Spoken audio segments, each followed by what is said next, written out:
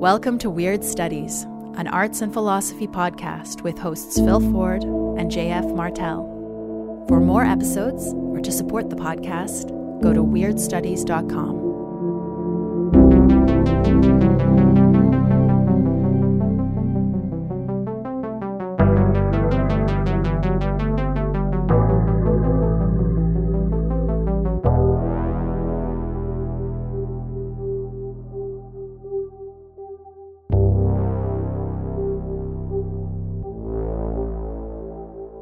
Hi, welcome to Weird Studies. This is Phil.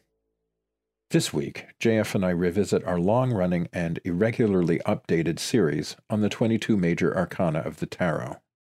This is the first episode of the new year, and New Year's has long been symbolized by an old man, Father Time, being succeeded by Baby New Year, wearing a diaper, sash, and top hat, an image of senescence and death on the one hand, and of flaming youth on the other.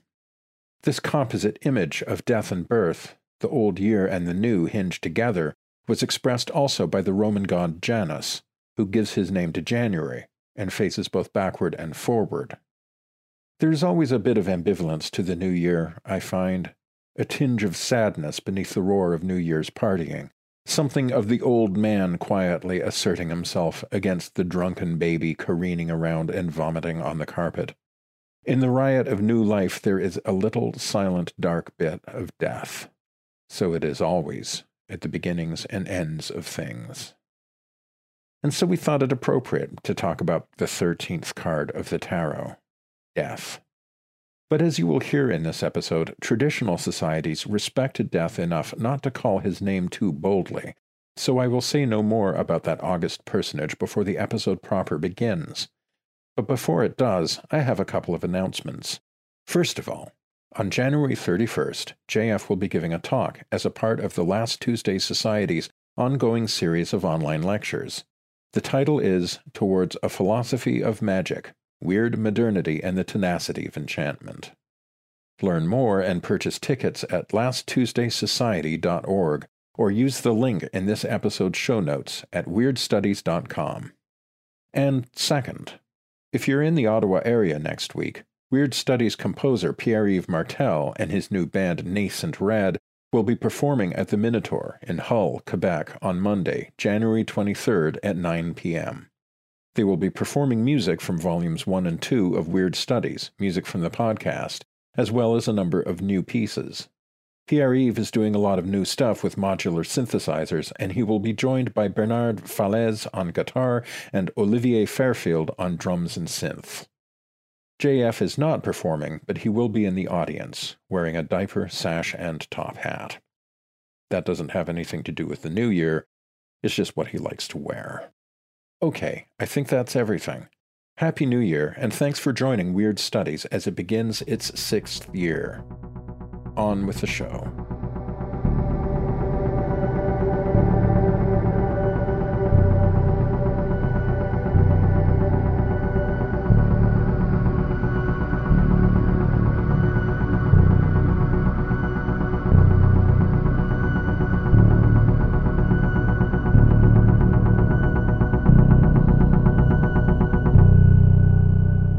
I am going to start off with an observation. I was looking at Rachel Pollack's Tarot Wisdom, which is one of the standard reference books in the tarot game. Excellent book, as is Pollack's other, even better known book, though, except I don't own it, and I can't remember the proper title, 78 Paths to Wisdom or something like that. Mm-hmm. Anyway, so Rachel Pollack writes about the death card. I always consult Pollack when we do one of these episodes because Tarot Wisdom is such a great gazetteer and collection of ideas about the cards from various traditions, not just the Tarot de Marseille, which is always what we seem to place the greatest emphasis on. Mm-hmm.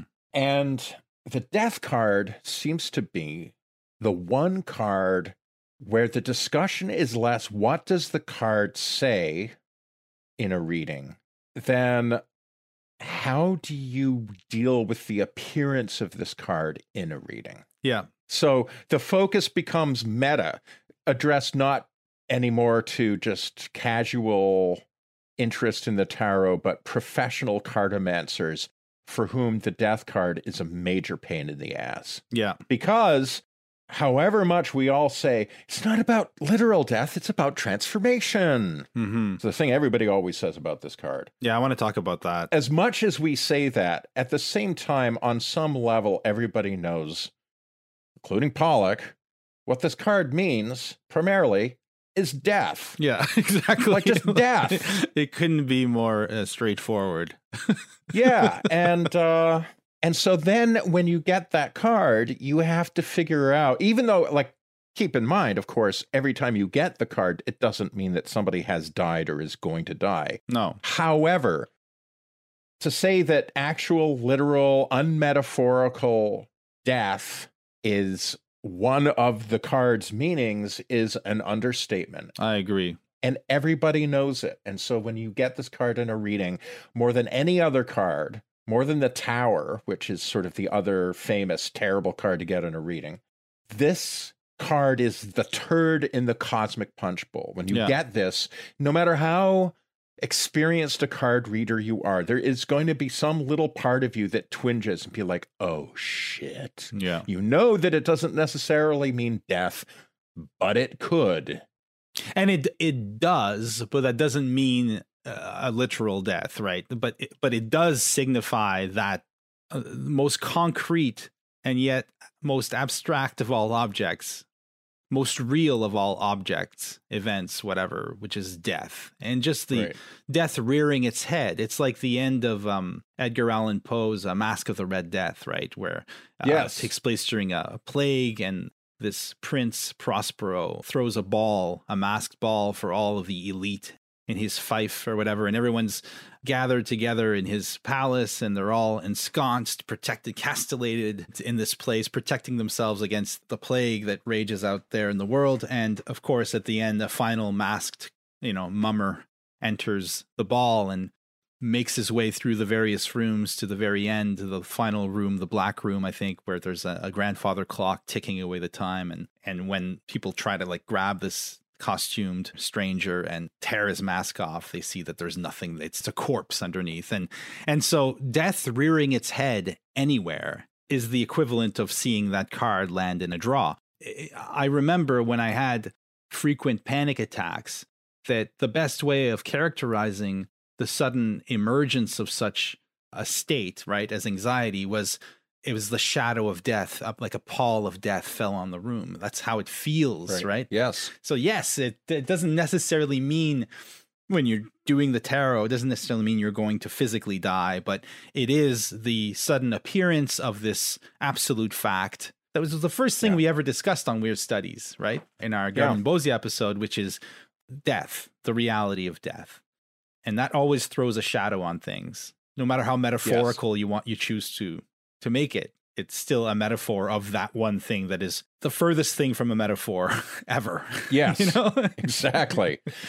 And our metaphor making competencies around death, it's impossible to banish the thought that they might all be a sophisticated form of whistling past the graveyard. Right. Which is a great example of the great phrase that really gets to the point. Yeah. Yeah. Whistling past the graveyard. And Masque of the Red Death really confirms that, because the whole story, the premise of the story, wonderful, dreamlike story, is the privilege and insouciance, the callousness of these ultra wealthy elites, as you say, castellating themselves, locking themselves away in a pleasure palace, remote from the sufferings of the people whom the plague is ravaging. All of this, the whole premise of the story, is about keeping death out and focusing on pleasures. We eat, drink, and be merry, for tomorrow we die. But for right now, woohoo! Yeah. Right? The whole situation is consecrated to whistling past the graveyard, and yet the one guest that cannot be turned away is death. And it all comes undone at the end. And there's a kind of fatal feeling of inevitability, not just because it's a Poe story, but there's something about death, the always banished, the always metaphorized, the always euphemized. Euphemized. It is the thing around which we continually erect paper defenses. Yeah. And we know that they're all going to come crashing down because we know, and there's a funny line in Pollock's little essay on the death card. She talks about a friend of hers who laughs when people talk about the change in the death rate. It's like the death rate is the same as it has always been, 1 per person. Yeah, exactly. Yeah. Death just is perennially the card, either the real actual card or metaphorically the card that turns up in our life that has a kind of ineluctable, blunt signification, and yet that we will never be done erecting significations on, simply because to simply stare at it, to stare straight into the empty eye sockets of that grinning skull is intolerable. And it's from there that the death card gains all of its metaphorical power, or maybe its applicability on multiple scales and in multiple situations. Like Tomberg in the Meditations on the Tarot points out that death is intimately connected to sleep and forgetting. So in a sense, he's interpreting the death card as the arcanum of the principle of disappearance. And so you can see how the shadow of death haunts any instance where something held dear, something we identify with, something we rely on disappears, right? Something is taken out of our grasp, and often in a draw, and this is something every tarot guide will tell you, is that often death will represent a major change, something falling away, something having to be let go of. There's did you get a copy of this? I received this in the mail. It's fantastic. The Gnostic Tarot. No. Okay, it was addressed now to I'm all both of jealous. No. It was to both of us. The author sent it.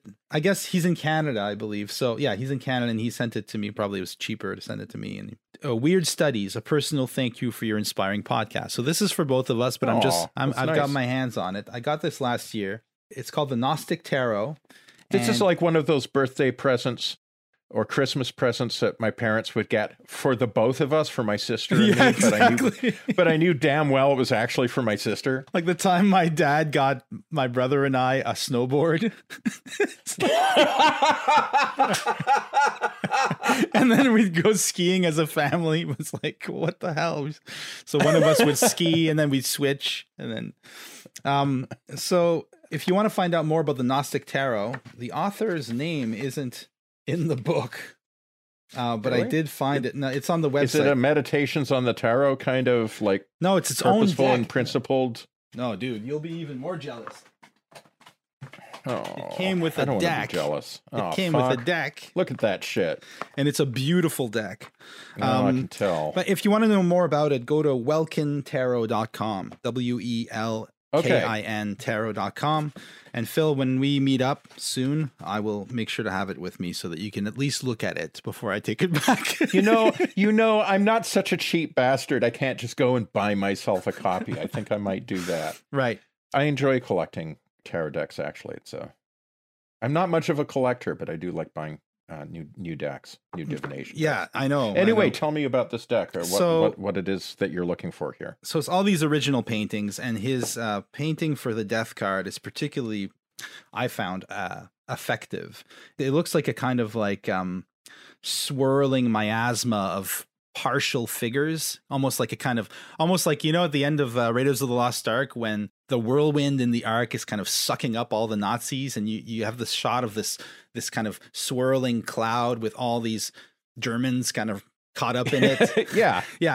It looks a little bit like that, the card, and it's got this really kind of scary looking skull in it. And anyways, it's cool. But I just wanted to read this one little passage from his chapter on that card, which kind of gets to the heart of what you were saying there. So he writes, many of the human figures on the death card cling to whatever is at hand. To clutch at the familiar and safe in the face of danger is second nature, even when such panic and fear-induced desperation can contribute to pain and ruination, as when a drowning man pulls down with him anyone who tries to help. Humanity's great success is its ability to assess and make the changes necessary to evade peril. Yet, ironically, humanity is so loath to change, it does everything in its power to keep things as they are, regardless of how outmoded or detrimental. This dichotomy is one of the primary illnesses of modern man. As Jung said, quote, shrinking away from death is something unhealthy and abnormal which robs the second half of life of its purpose, end quote. Man is anxious to be sure, but the only sure thing in life is death, just as surely as surety itself is death. The death card entreats the querent to embrace letting go. And this is a fairly classic interpretation of the card. I think it's a true interpretation of the card. Absolutely. But it points to all the thousand, the million little deaths we live through every day. There's a wonderful moment in the Tomberg where he basically shows how death is interlaced with every moment of life. Our cells are constantly dying. Things are constantly falling out of our grasp. We forget much more than we retain. We're kind of like in a kind of free fall in a world that is maybe just as kind of like dark matter is 80% of the universe, whatever, 80% of life is just little tiny little deaths. Yeah. And coming to terms with that is kind of, I think, one of the messages of this card, maybe. Well, this is something that harkens back to the last episode we did in 22, which was on Sun's life metal. It often happens in this show that we record several episodes in a row and only after a while realized that all along we were developing a motif. We were working up a theme. And I feel like we've done that with death, that we did The Evil Dead, which of course is a rather lighthearted film, but nevertheless, it kind of got us around this subject. And then Life Metal, and now this.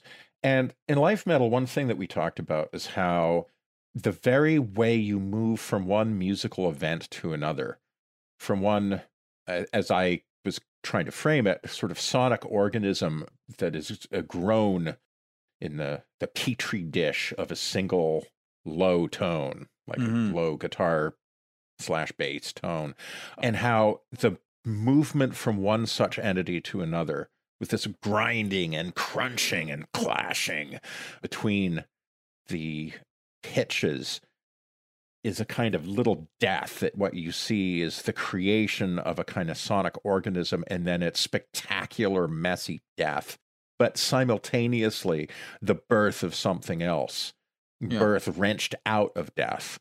Something that is very commonly said about death, and obviously I'm going to promulgate this point of view because it's a very Zen point of view, is the idea that birth and death are two sides of the same curve. Right. One thing that I think Crowley points out in his essay on the card is that the sinuous movement of a snake, sort of moving side to side, that sort of sinuous curve, makes the snake a perfect symbol for the mysteries of life and death. Yeah. Because it is a single movement encompassing these two sides, this sinuous movement between two sides. And so getting back to the life metal thing, one thing I said in that episode, it's so full of death and so full of life. Right. Necessarily, something that is full of death will also be full of life, and vice versa. There's kind of no unsticking the one from the other. Yeah, totally. And so, yeah, it's a world of life and a world of death, always is and cannot help but be, as death and life are the two cycles of the two-stroke motor of existence.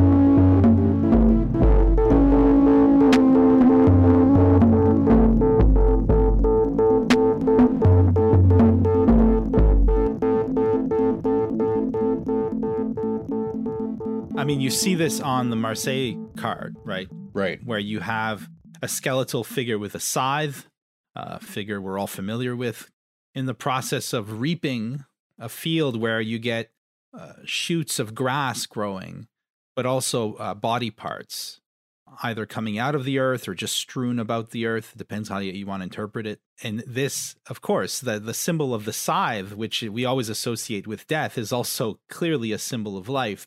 The scythe is the tool by which we turn, for example, wheat into bread.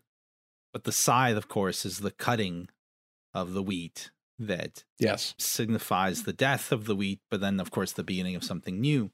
I just don't want to overemphasize the kind of cyclical thing, although I think it's absolutely true. What I mean is that sometimes when faced with something that connotes death, we get afraid. Fear accompanies the thought of death or the shadow of death almost automatically. In fact, automatically, I would say.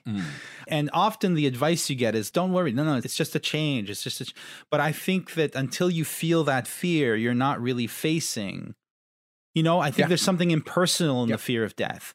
The fear of death is part of the experience of death as it is. It's not your fear of death. It's the fear of death. It's the fear, like Garmonbozia, right?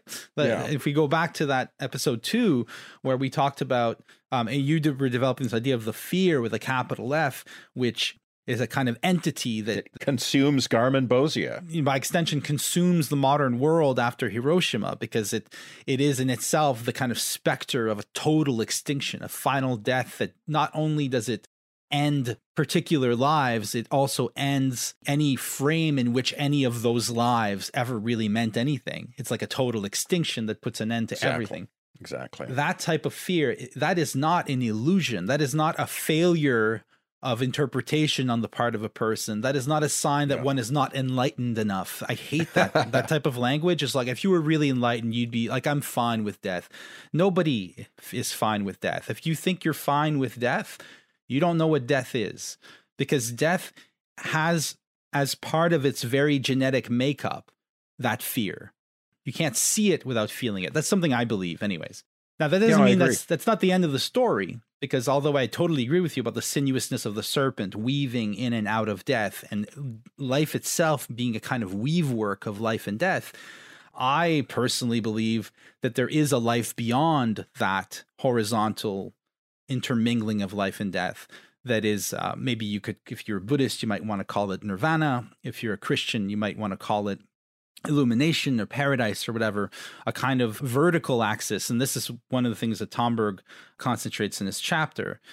There's another way of interpreting those two concepts, life and death, that transcends the purely horizontal or circular frame, let's call it, of the serpent, where essentially you're in a kind of Ouroboros, snake eating its own tail that never ends. It's not by saying that Ouroboros circular serpentine interweaving of life and death is false. It's only by affirming the absolute truth of that maybe there's a way beyond it. Yeah, I agree. That's exactly right. I mean, this is something that Shohaku Okumura, a Zen teacher of mine from years prior, once said, which I appreciated. It's like, if anybody is feeling that mood of like, oh, I'm okay with death, I've, glimpsed higher knowledge, and, death isn't what we think it is, and blah, blah, blah. There is a certain amount of that in spiritual scenes. And and it's an idea that it certainly can come up in Zen practice. And Okumura was just sort of like, hey, if I was on a plane that was like falling out of the sky, it was going down in flames, I would be screaming just like everybody else. And so probably would you. Yeah. And it's true. I think that is true. I like the idea that fear is just a part of the deal. Yeah.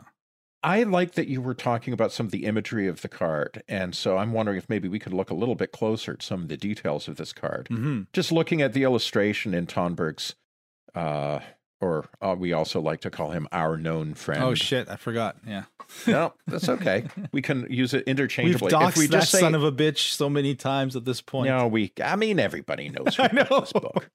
It's more or less symbolic that we still make token attempts to say that it's by anonymous. For those who are listening to our show for the first time, I should point out that Valentin Tonberg was a Russian mystic, originally Eastern Orthodox, and then I think for a while an anthroposophist, and eventually a Catholic, but somebody who had wide learning in esoteric matters, who wrote an absolute masterpiece, stone masterpiece of Hermeticism, of a kind of intellectual and philosophical Hermeticism, Christian Hermeticism called Meditations on the Tarot. And he insisted on publishing it without attribution because he wanted people to see the message of the book, not the author of the message of the book. And he addresses the reader of this book throughout as my unknown friend. And the 22 chapters of this book are letters addressed to an unknown friend. So jokingly, we refer to him as our known friend because everybody knows it was Tonberg. Anyway, I want to look at the card on 341 of the edition that I have, at any rate, which is my handsome hardback Angelico Press reissue of it. I think this is the only edition in English, so it'll be 341 for everybody, because I have a soft cover, Yeah.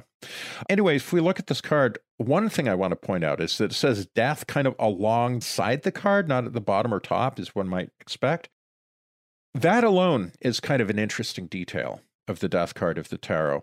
Of the Marseille tarot, at any rate, later tarots invariably just refer to it as death. But many versions of the Marseille tarot, the name of the card was left off entirely. It was simply the number 13. And so many in the French tarot tradition refer to it as l'arcane sans nom, which means without a name. My French pronunciation is bad enough that JF gave me this look like, I don't exactly know what you said, but I'm too polite to say anything. La carte sans nom. The nameless card. I like that. Yeah, the nameless card. Yeah. And so some versions of it then just sort of squished the word death along the side, almost like as if you were tiptoeing up to the dread import of this card, but you still can't quite bring yourself to say what it is front and center, so you're going to squeeze it in on the side. So that's the version of the card that we see in our known friends chapter on the card. What do you make of that, JF? Why do you suppose the earlier versions of this card would have omitted the mention of death altogether?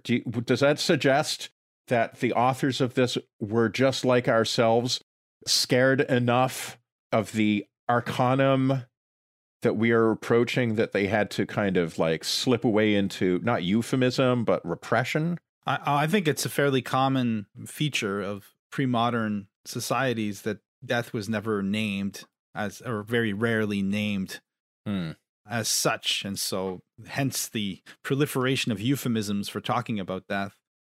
I mean, we have to realize that death to us is a kind of a singular curiosity of life that we sometimes forget even exists. Forgetting about the existence of death was literally impossible for anyone living before the Industrial Revolution. And I would say even before the 20th century, maybe before the First World War. Maybe that's when it became possible to live and even forget for like more than an hour that death exists. The people who produced the Marseille deck lived in a world where death was something you saw every day, be it only in the slaughter of animals and the cries of slaughtered animals in every village. I mean, if you want chicken for dinner, you go out in the backyard, cut a head off of one of your chickens. Yeah, there was that. Then there was the fact that 1 out of 4 children didn't make it past their first year of life, and that's in the better parts of this period. 1 out of 4 women, I think, died in childbirth. Death was simply something that accompanied you. In preparation for this, I reread Thomas Browne's Urn Burial, which is a wonderful 17th century kind of meditation on death that Thomas Browne wrote after a bunch of Roman funeral urns were dug up in England. The cool thing is that it was around this time that people began to develop an interest in the past and digging up artifacts of the past, whether they be architectural like Stonehenge and the Roman ruins in England, or like relics or artifacts they dig up from the earth. And in this case, Thomas Browne is reflecting on the funeral customs of the Romans.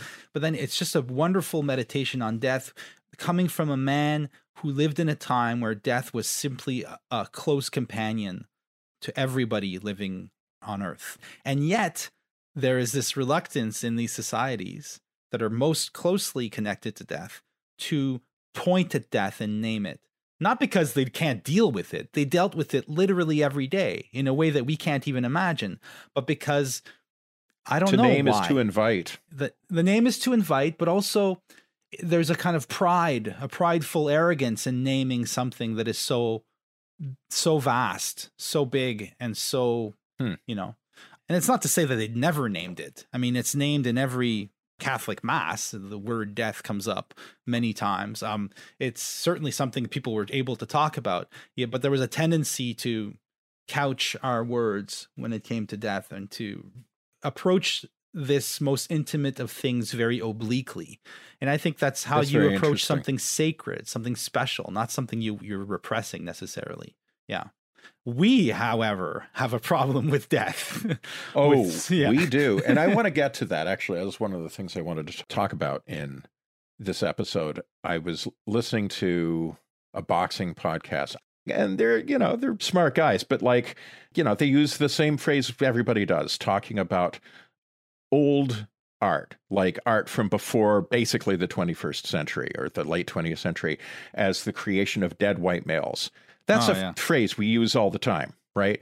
And there's always an edge of mockery to that there's something contemptible about being a dead white male. What is truly contemptible about being a dead white male? I would argue that the real sting in that epithet is dead. It's not whiteness. It's not maleness. Ultimately, what we really can't forgive is death. Like fucking Goethe or Beethoven or whatever, is being dead, belonging to the dead. We hate death, but we hate the dead. We hate everything in death's province. We wish to borrow a Chestertonian line, to deny the rights and privileges of our society to the dead, who, after all, belong to it. Yeah. And I think that Federico Campagna's work, Technic and Magic, allows us to think in some detail why this should be.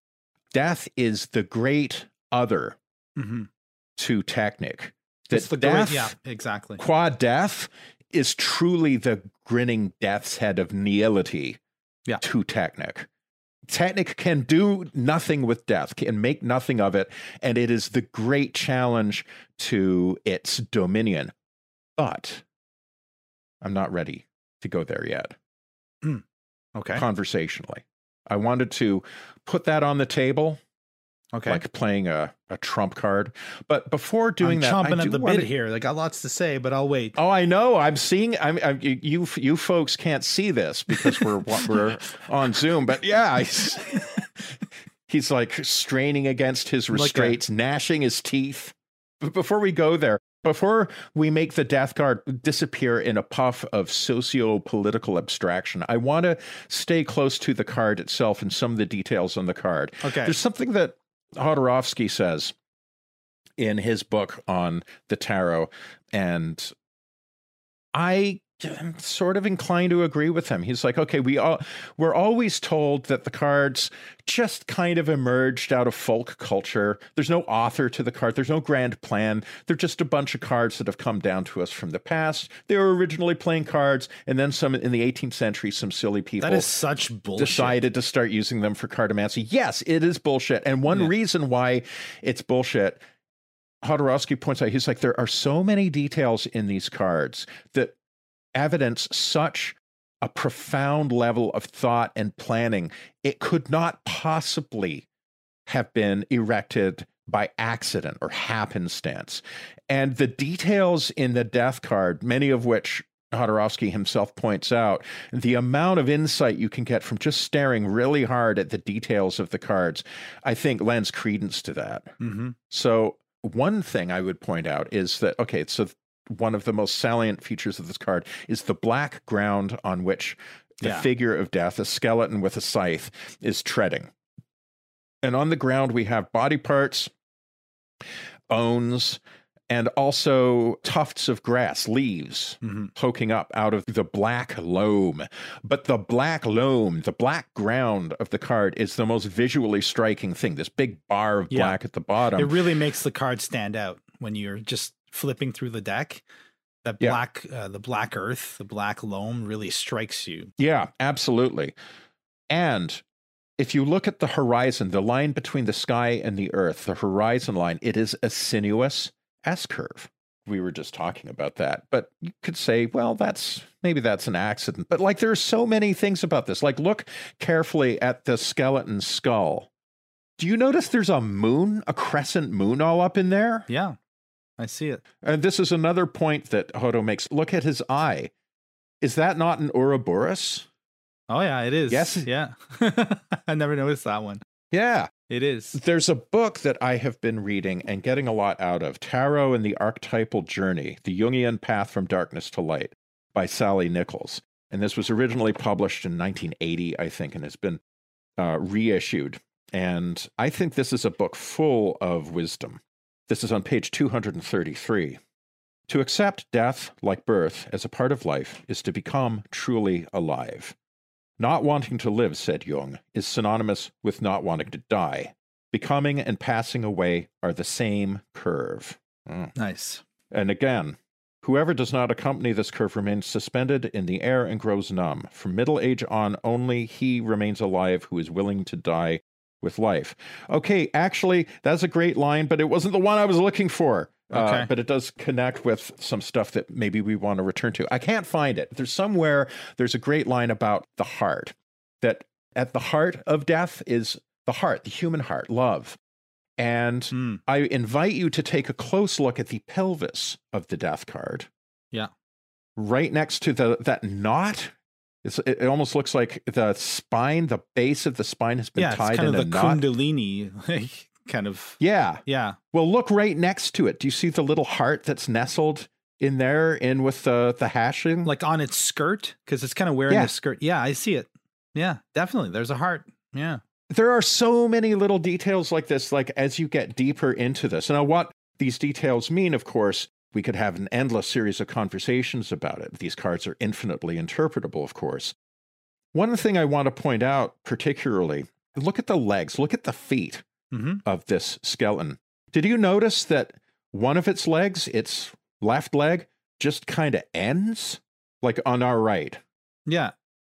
The version I'm looking at here, I can see the foot. So I don't know what you mean by it just kind of, it looks like it's, like the version I'm looking at here has, yeah. In the meditations on the tarot. Yeah, okay, I'm looking at a color, like a colored version. Let me just look at the one in meditations. Just a moment. Because some cards, there's a foot, and some there isn't. Oh, okay. Some skeletons are complete, and some are incomplete. Oh, yeah, right. This one, it just ends. And it took me a long time to notice it. And the other foot is a foot. It's not a skeleton. It's a foot-ass foot. Not only that, but there's a foot right next to his footless leg. And it looks like he just chopped his foot off. Or how about this? The figure in this card is actually putting himself together. It's actually coming together from bits and pieces of flesh. It's like a wonderful horror image, right? You could imagine this in a horror film, some kind of... In fact, I'm thinking of Stranger Things Season 3, where there's this eldritch beast that is putting it together from the tissue of all these organisms it assimilates. The classic is Hellraiser. Yeah, and so that's as legible a meaning of this card as the other, which is, it's using its scythe to break apart. It's also coming together. Anyway, sorry, tell me about Hellraiser. No, but it's all about that. This guy who's putting himself together slowly by feeding on blood and torment. He's just, you can see him through the film, he's getting more and more complete. At first, he's just like a skeleton. I've never seen that film. It's a very good movie. But yeah, I like it. That interpretation speaks in a very interesting way with Tomberg's chapter, actually. I was seeing it as, it looks like a man who's flayed himself, is what one of my first reactions this time. Where the body parts you're seeing are just basically the husks of skin that he's shaved off his body. I guess, when you're looking at these types of serpentine cyclical movements, they can go either way. You could say he's putting himself back together, or he's taking himself apart. It's kind of both at the same time. You can make an argument that if you want to approach things from a kind of Jungian or even Freudian perspective, you could say, well, the cards could have emerged as just a parlor game kind of thing and still pack all this meaning because of the nature of the unconscious and because of the nature of archetypes and how they conspire to. But I guess that's neither here nor there. Either way, it is not a waste of our time noticing these things and interpreting them. I agree with you on that for sure. I think that everything in the tarot is intended, and that's why it survives. What do you make of that? This idea of the skeleton putting himself together? I like the ambiguity, and I like the possibility that what we're talking about is this kind of ambivalent, well, as you say, that serpentine motion. There's the living body flensing itself, tearing its flesh off, taking itself apart. Yeah. Solve, yeah, in alchemical terms. And then there's also the implication of putting itself back together. Coagulate. Yeah, exactly. Yeah. Yeah. I love it. And this gets back to what we were saying about this kind of like, no death without life, no life without death. Death and life is the systole and diastole of existence itself. Right. Exactly. In Meditations, our known friend, I'll stick to the rule here, is very keen on distinguishing two axes on which death and life can be interpreted. One of which is the one we seem to be coming back to here, the idea that life and death are locked in an embrace, in a circular embrace, and then you never have one without the other. And then another axis, which for Tomberg would be the vertical axis of the cross, which would point the way out to liberation outside of that. So very much in line with, a classical kind of Buddhist orientation, which would see samsara as a kind of circular serpent and nirvana as a kind of vertical axis that allows you to liberate yourself from that. Right. And Tomberg would, of course, attribute the commonalities between, or similarities between this Buddhist way of seeing things and the Christian way as evidence of the kind of deep Hermetic tradition that to which both of these religions belong. And what I like about it is that Tomberg orients his chapter in terms of Genesis. Again, he goes back to the serpent, and this is a callback to our episodes on Blade Runner. And so he's talking about the moment where the serpent promises Eve immortality for eating the fruit of the tree of knowledge of good and evil. He says, if you taste of this fruit, you will not experience death. You will be immortal.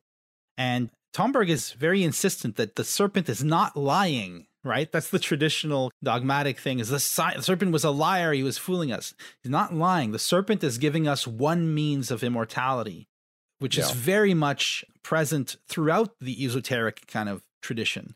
It's the idea of the way of the serpent is what it is. It's the way of the serpent. It's the way of countering death by creating something that will outlive you. So like creating a kind of tulpa or ghost of yourself. Like Gurdjieff, he brings up Gurdjieff as the one who really mastered this technique, or really talked about this idea that you create a soul for yourself that will not die when your body dies. And so what the serpent promises is a type of immortality, but essentially it's a type of undeath. It's a defiance of death on the horizontal plane in which death and life are intertwined and inextricable from one another. Whereas the dove, for Tomberg, is not so much a way to counter or to beat death, but rather a way to incorporate death and life, that serpent, into a kind of vertical axis that lifts you out of the entire kind of rigmarole of samsara. But what interests me in this is how he gives truth. He gives credence to the serpent's claim. And he says, this is amazing, this passage here, I'll read you this quickly. On page 360 in Meditations on the Tarot, he writes, it is therefore not purely and simply a matter of an illusion in the case of the ideal and method of the construction of the Tower of Babel. Okay, so the construction of the Tower of Babel for him that's the term he gives to this process of creating something for yourself that will be immortal, making yourself immortal, much like the Tower of Babel was trying to reproduce kind of heaven on earth kind of thing. It's like transcending this world by means of this world. So you're still on the horizontal plane, you're trying to create something that beats death. Rather, he goes on, it is a matter of another kind of immortality. He's talking here about the serpent, notably that which the serpent of Genesis had in mind when he said, you will not die if you eat of the fruit of the tree of knowledge of good and evil. For the fruit of the tree of knowledge of good and evil produces the inner friction in man of the struggle between yes and no. And this friction, in its turn, produces the electrical fire which affects the crystallization whose product will resist death. This is the meaning of the promise, or rather the program of the serpent. This program underlies the millennia-old method of the construction of the Tower of Babel, and it constitutes the esoteric kernel or hidden secret of materialistic science in general. Right. What he means is that, it's a means of attaining immortality on the very terms of life and death. So you can trace it in all kinds of esoteric practices that involved soul creation or tulpa creation of or lichdom, like taking elixirs to make your body outlive the normal span of a human life, or by extension, all these materialistic scientific ways we have now of extending life, of banishing death, of castellating ourselves, of trying to transform the world such that death has no dominion anymore. Right. He's not like, that's hopeless. No, you can do that. But I guess ultimately it's hopeless, because even if you live 3 trillion years, the heat death of the universe is not something you're going to build a machine against or like through technology. So ultimately you will have to face at some point the absolute nature of death. So it's not for Thomberg or for Buddha or for Christ the actual solution to the problem. But it's certainly, I love the way that he doesn't just deny that. I don't know, he gives it its place. I'm very glad that our conversation has gone this direction. What Thomberg calls this is, and just using Gurdjieff's word for it, is crystallization. He quotes Gurdjieff, and this is on page 355, where he's talking about how dust returns to dust. In order to speak of any kind of future life, there must be a certain crystallization. This is Gurdjieff. Or actually, it's Ouspensky relating the teachings of Gurdjieff. In order to be able to speak of any kind of future life, there must be a certain crystallization, a certain fusion of man's inner qualities, a certain independence of external influences. In other words, you have to crystallize, condense down the aspects of your personality into some kind of... It's almost like the Horcruxes in Harry Potter. I don't know if you ever read any of those stories. Like the idea of a magical object that bears the soul of its creator. Kind of like a homunculus in a way. Okay, yeah. Well, I'm just going for a reference I know, but you create a kind of, like in Dungeons and Dragons, liches create phylacteries in which they put their souls. And as long as that phylactery is intact, they can't die. So you offload your life essence into something that outlives you. Yeah, exactly. Yeah. Precisely. And Ouspensky continues, but even if something survives, its future can be very varied. In certain cases of fuller crystallization, what people call reincarnation may be possible after death, and in other cases, what people call existence on the other side. In both cases, it is the continuation of life in the astral body, or with the help of the astral body. And so, just jumping out a couple of sentences, he writes, what may be called the astral body is obtained by means of fusion, that is, by means of terribly hard inner work and struggle. Man is not born with it, and only a very few men acquire an astral body. And so the idea is that an astral body is like a project. It's a job of work. So Deleuzian, yeah.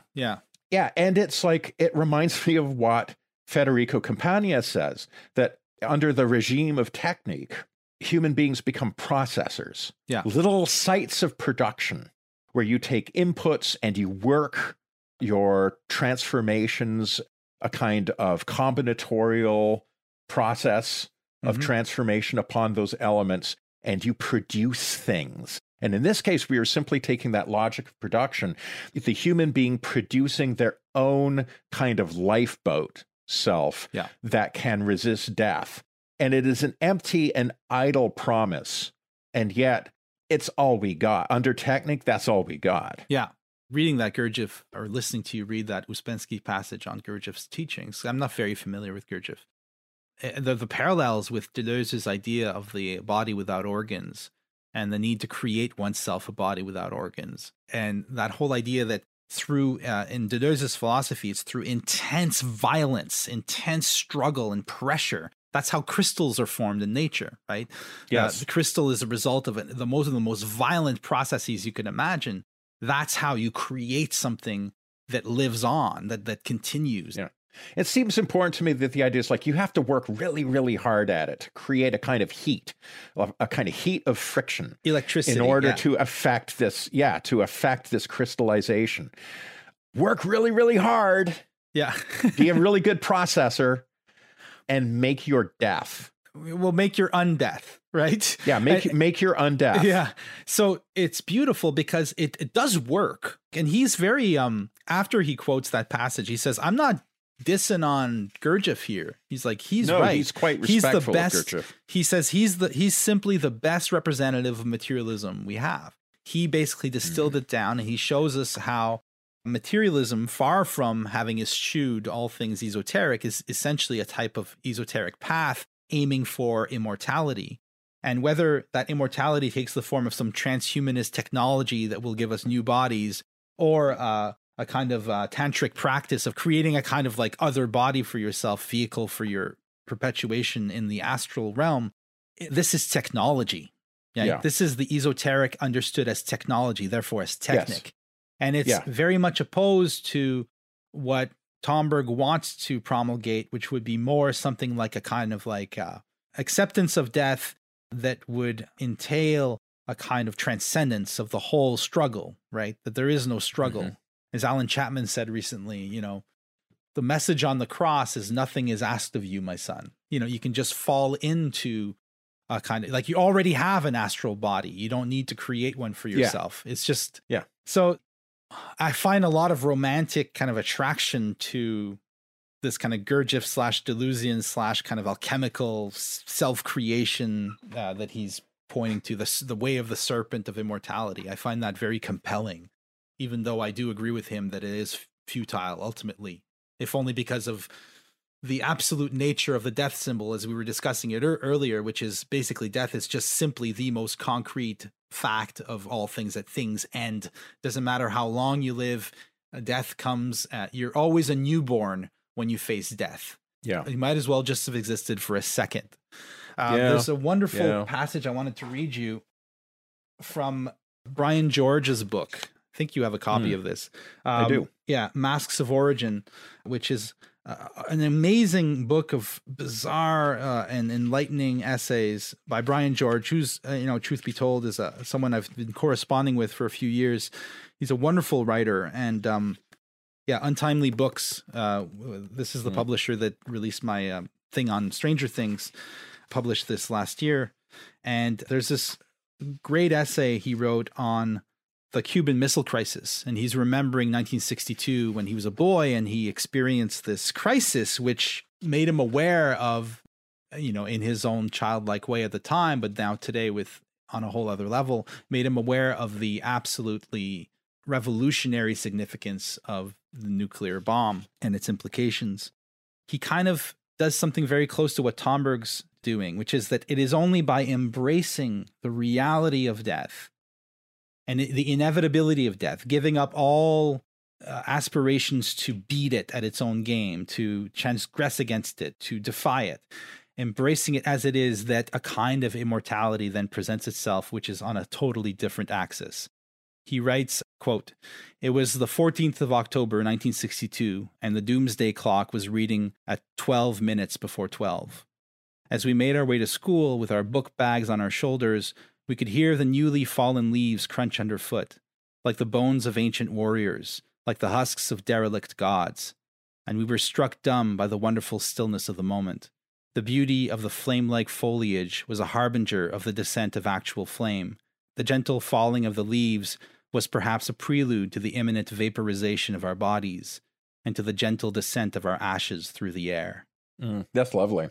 And just the way he writes that, to me, this like total affirmation of impermanence, the ultimate irony of the modern project is that all of our genius has produced the most tangible symbol of impermanence you could imagine, which is, of course, the nuclear bomb.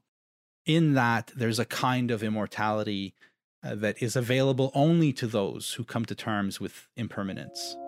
Yeah. Yeah.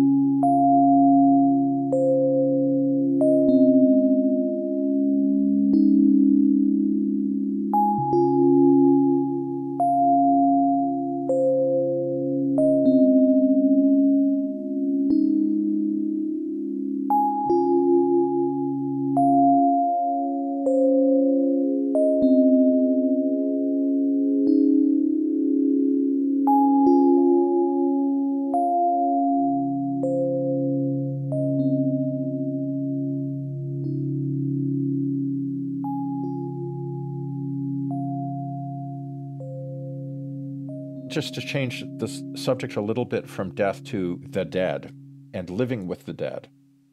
One thing I often like to say is that I am quite comfortable in the company of the dead. I spend lots of time in the company of the dead. As an academic musicologist, I teach music by dead white males and women, but let's be real.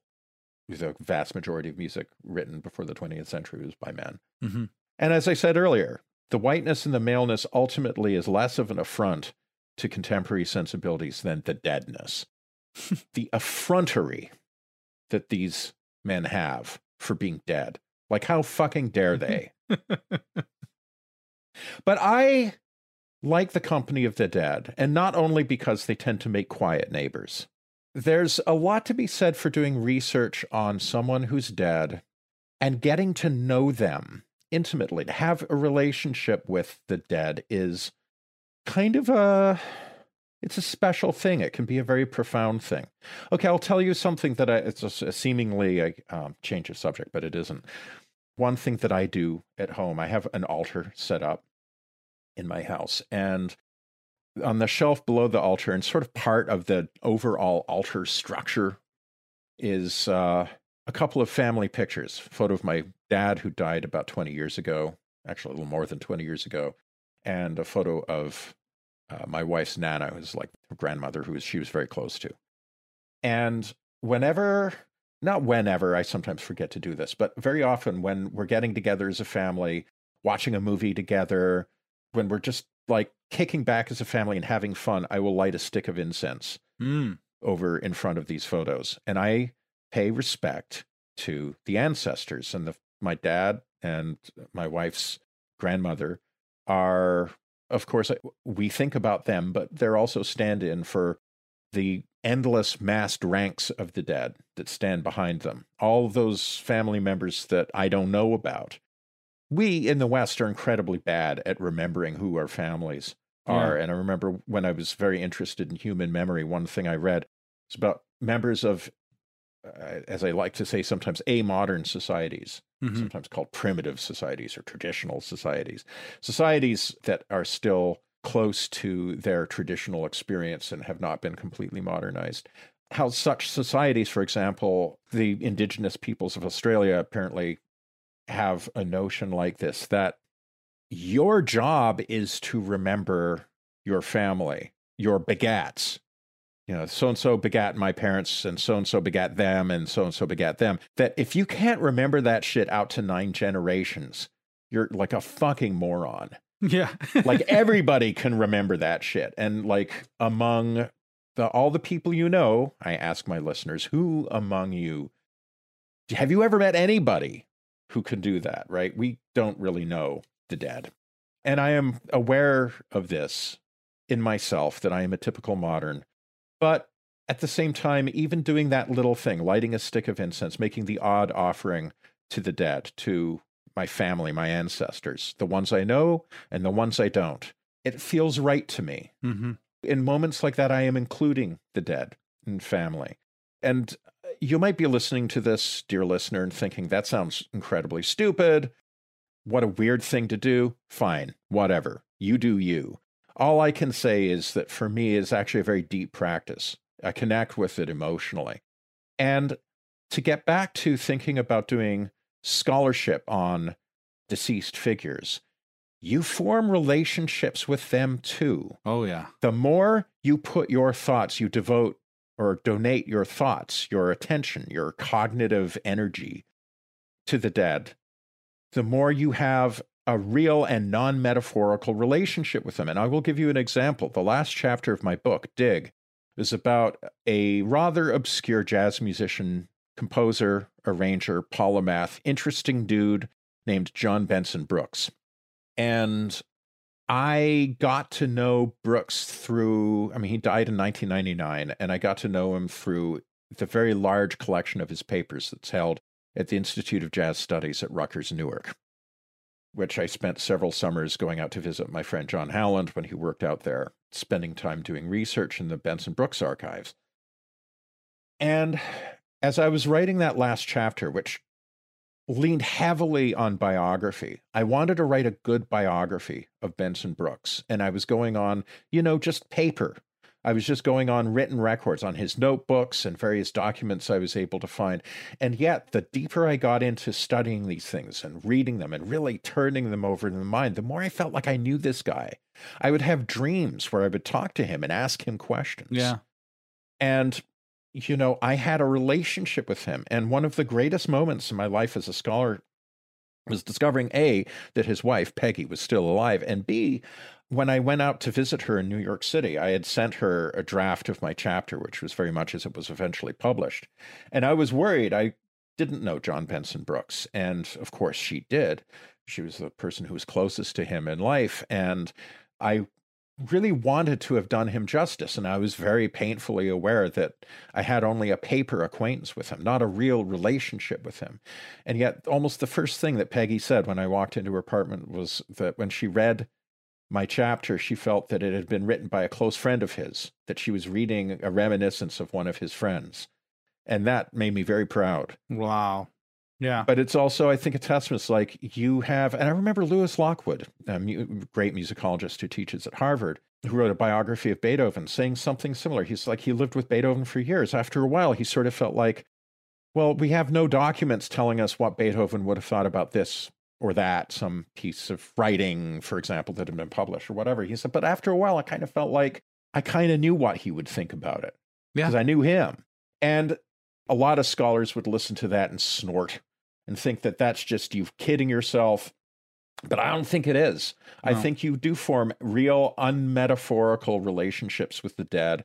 There's a marvelous chapter in a book called Boccherini's Body by Elizabeth Le Guin, daughter of Ursula Le Guin, by the way, and a marvelous musicologist and writer in her own right, basically arguing this in great detail, how she has a non-metaphorical relationship with Boccherini. I feel like one of the things that makes it really hard for people to understand the past, to listen to old music, to approach the art, the novels, poetry, music, etc. of the past, is that they don't believe that they can form a relationship with these artists. And perhaps because they don't think that they can form a relationship with the dead at all.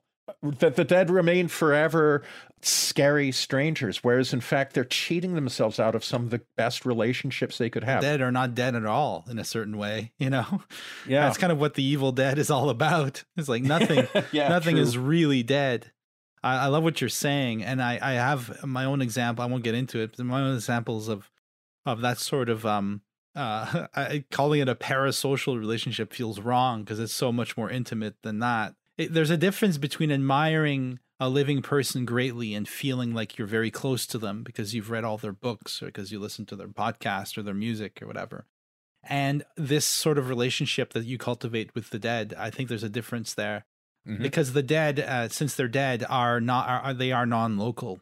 Yeah, their presence has become kind of distributed, and it's that's not right. Just people who've left writings behind. Of course, that's the way a scholar or a reader would access the dead. But right. There are strange ways in which the dead come to us. What we call, a house could be like that wonderful poem by Wallace Stevens, A Postcard from the Volcano. Is that the one where he's talking about a house containing in itself the presence of those who live there and who've passed on, whose physical presence is now nothing more than some bones strewn in the yard. Like there's still something there. The dead are constantly with us. This is one of the great passages. You referred to it earlier in Chesterton's book Orthodoxy. His great defense of tradition. He's like, I'm a progressive person. I'm a liberal, he calls it at that time. He's like, I'm a liberal, but I believe in tradition because traditions are the votes of the dead. We might choose to outvote them on an issue. We always have the right to do that too. Nevertheless, our very language, the words we use to communicate with one another are the relics of the dead. We didn't invent the language we use. We inherited this language. We use these words whose etymological depths are so deep if you start looking into the roots of language and what words mean. This is basically what's been bequeathed to us, and this ridiculous notion that we can cut ourselves off from the past as though it never happened is basically like that's our ticket to extinction. And that's what the author of Gnostic Gnostic Tarot was saying earlier. Another thing about death is to insist on a hard line between the living and the dead, as is our wont today, is dangerous in another way, because it tends to encourage us to think of death as a kind of binary, as a kind of category, almost a digital category that applies only in particular instances. Whereas death, as we were saying, is not only is it interlaced, interwoven with life at every point, but even physical death is a lot less categorical than we usually think of it. For example, Matt Carden, when he was on last time, was talking about the time he was working in a hospice, and how some of the caregivers there were telling him that death is a lot more stretched out, a lot more phased than we tend to think of it. Someone close to me and my family is reaching a kind of end of life situation now. And I'm seeing this. I'm seeing how she's already a little bit gone. Not gone, like not physically gone. Physically, she's there. She's still able to communicate. But you can see that her horizon has changed. She's looking elsewhere. She's experiencing things on a different level. We can decide to kind of trivialize that by talking about hallucinations or psychosis or whatever. But that's not what her experience is. Right. Her experience is purgatory. She's dealing with stuff. She's working on things. And to enable a kind of, I think, a healthier, more nuanced, more honest, more courageous view of death allows us to see how death begins long before the moment the heart stops beating. In fact, we're all experiencing it a little bit already right now. And the sooner we get comfortable with that, the sooner we can look at that death card and just accept its presence in the draw, maybe, the better we can deal with it. Well, to that end, perhaps we can do a little bit of thinking about, like, something you said at the beginning of this conversation, or earlier in this conversation, how we're facing death all the time. Yeah. And we find ourselves looping back to it now. And, that's implicit in what I was talking about with little musical organisms of Sun's life metal, that we are attendant at death and birth simultaneously, constantly throughout that album. What are some maybe less dramatic, not really to do with the cessation of life versions of death, but maybe death of relationships, death of jobs? How is death encountered in more, I don't want to say low stakes contexts? At different scales, yeah. The death of a marriage, for example, feels pretty much about as bad as like physical death, I think, for people who've gone through divorce. But maybe we can think a little bit about how death hides out in even very ordinary and commonplace situations. Like that feeling of cessation. I'll put it another way. I'll sort of turn it around. One problem I had with the tarot when I first started playing around with the tarot was feeling like that a lot of the cards kind of duplicate each other. And one of the thoughts I had is like, why do you need both a tower card and a death card? Because people use them the same way. Oh, transformation. Right. Right? Right. You knock down the tower and build something else, or, death comes for you, but clears the ground with a scythe. New things grow up out of the ground. Everybody says that. Well, it's the same fucking interpretation. So so why do you need both cards? And to me, there's something in the feel of death when we say death, even when we're using it metaphorically to talk about the death of one's hopes or whatever. There's a kind of a death feeling, a death-like feeling. There's an affect that is proper to death, of irrevocable, unarguable, tough shit kind of finality. But also there's something intensive about death, whereas the tower to me feels extensive. The lightning coming out from outside or coming. Yeah, there's I see something what you're saying. like, to me, disaster or catastrophe, that which the tower connotes. The crumbling, the destruction even, is not the same feel as death. Death comes from inside. Death is the expiration of something. It's that cord, that power cord dying because it's a power cord. It's not that power cord dying because somebody, went on stage and took an axe, like, what's his name? That folk dude who like cut Bob Dylan's cable when he was. I think that was Alan Lomax, but apparently that didn't really happen. It wasn't Lomax. It was Lomax, or? It was the other guy there that I can't remember his name. Somebody will remind us. Point is that it's not like somebody pulled your cable, so suddenly your power cord just sounds like a shitty little electric guitar playing without an amp. It's that the power chord ends of its own accord. Death to me is the intensive self-exploration I see what you're saying. Of something, Yeah. whereas the destructions comes from outside. That doesn't counter what you're saying. I think that I had the same issue with the tarot. And in fact, the tarot to me, my problem with it as a divination tool is that I never seem to really know enough about it to make it work. I always feel like I have to do more research before I start using it. And just this thought right now that I just expressed, I just had it because of what you said before. So this is one of the things that makes this series on the tarot so interesting for me, is that in every show we do on the tarot, I feel like I've learned a lot more than I've been able to, dispense in terms of my own ideas. I always feel the same way. But yeah, I guess I'm sort of thinking about like, okay, I like this idea that is intensive. Is that true even if somebody kills you? Well, or like you get run down by a drunk driver or something? There's definitely an imposed from without catastrophe aspect to that. I would, yeah, it's true. I mean, they're obviously closely connected, but I think there's a distinction to be made between someone shooting you. Someone can't kill you. What they can do is damage your body and hope you die. Like, look at Rasputin. How many times did they have to kill him? All you can do is, like, some say they're still trying to kill him. Thing is, I can shoot you with a gun, but I can't. Killing is abstraction. It's just what happens when I chop your head off. You die. Right. There's a difference there. There's this. I mean, sometimes the tower amounts to death. Yes, it's true. Yeah. You don't want to get those two cards side by side in a reading. That would be that would put the wind up you. I think even the most positive cartomancer would be at some pains to try and put a happy face on that reading. Yeah, I would quickly, if that were my own, I would just quickly put the deck away and pretend that never happened.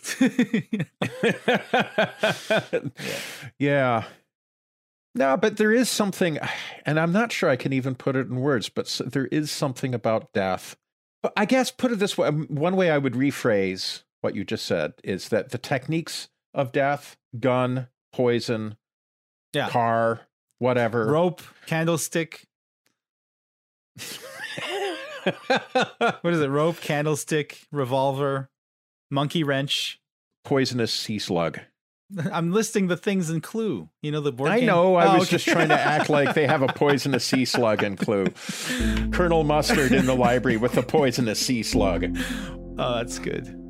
The technique is one thing, but the event of death is always an inner thing. Yeah. And somebody can perform some technique of death upon you, but the death is yours and yours alone.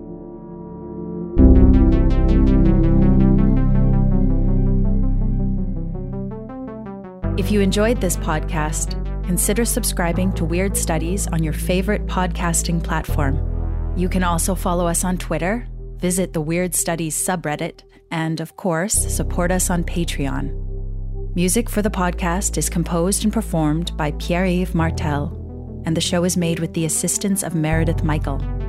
Thank you for listening.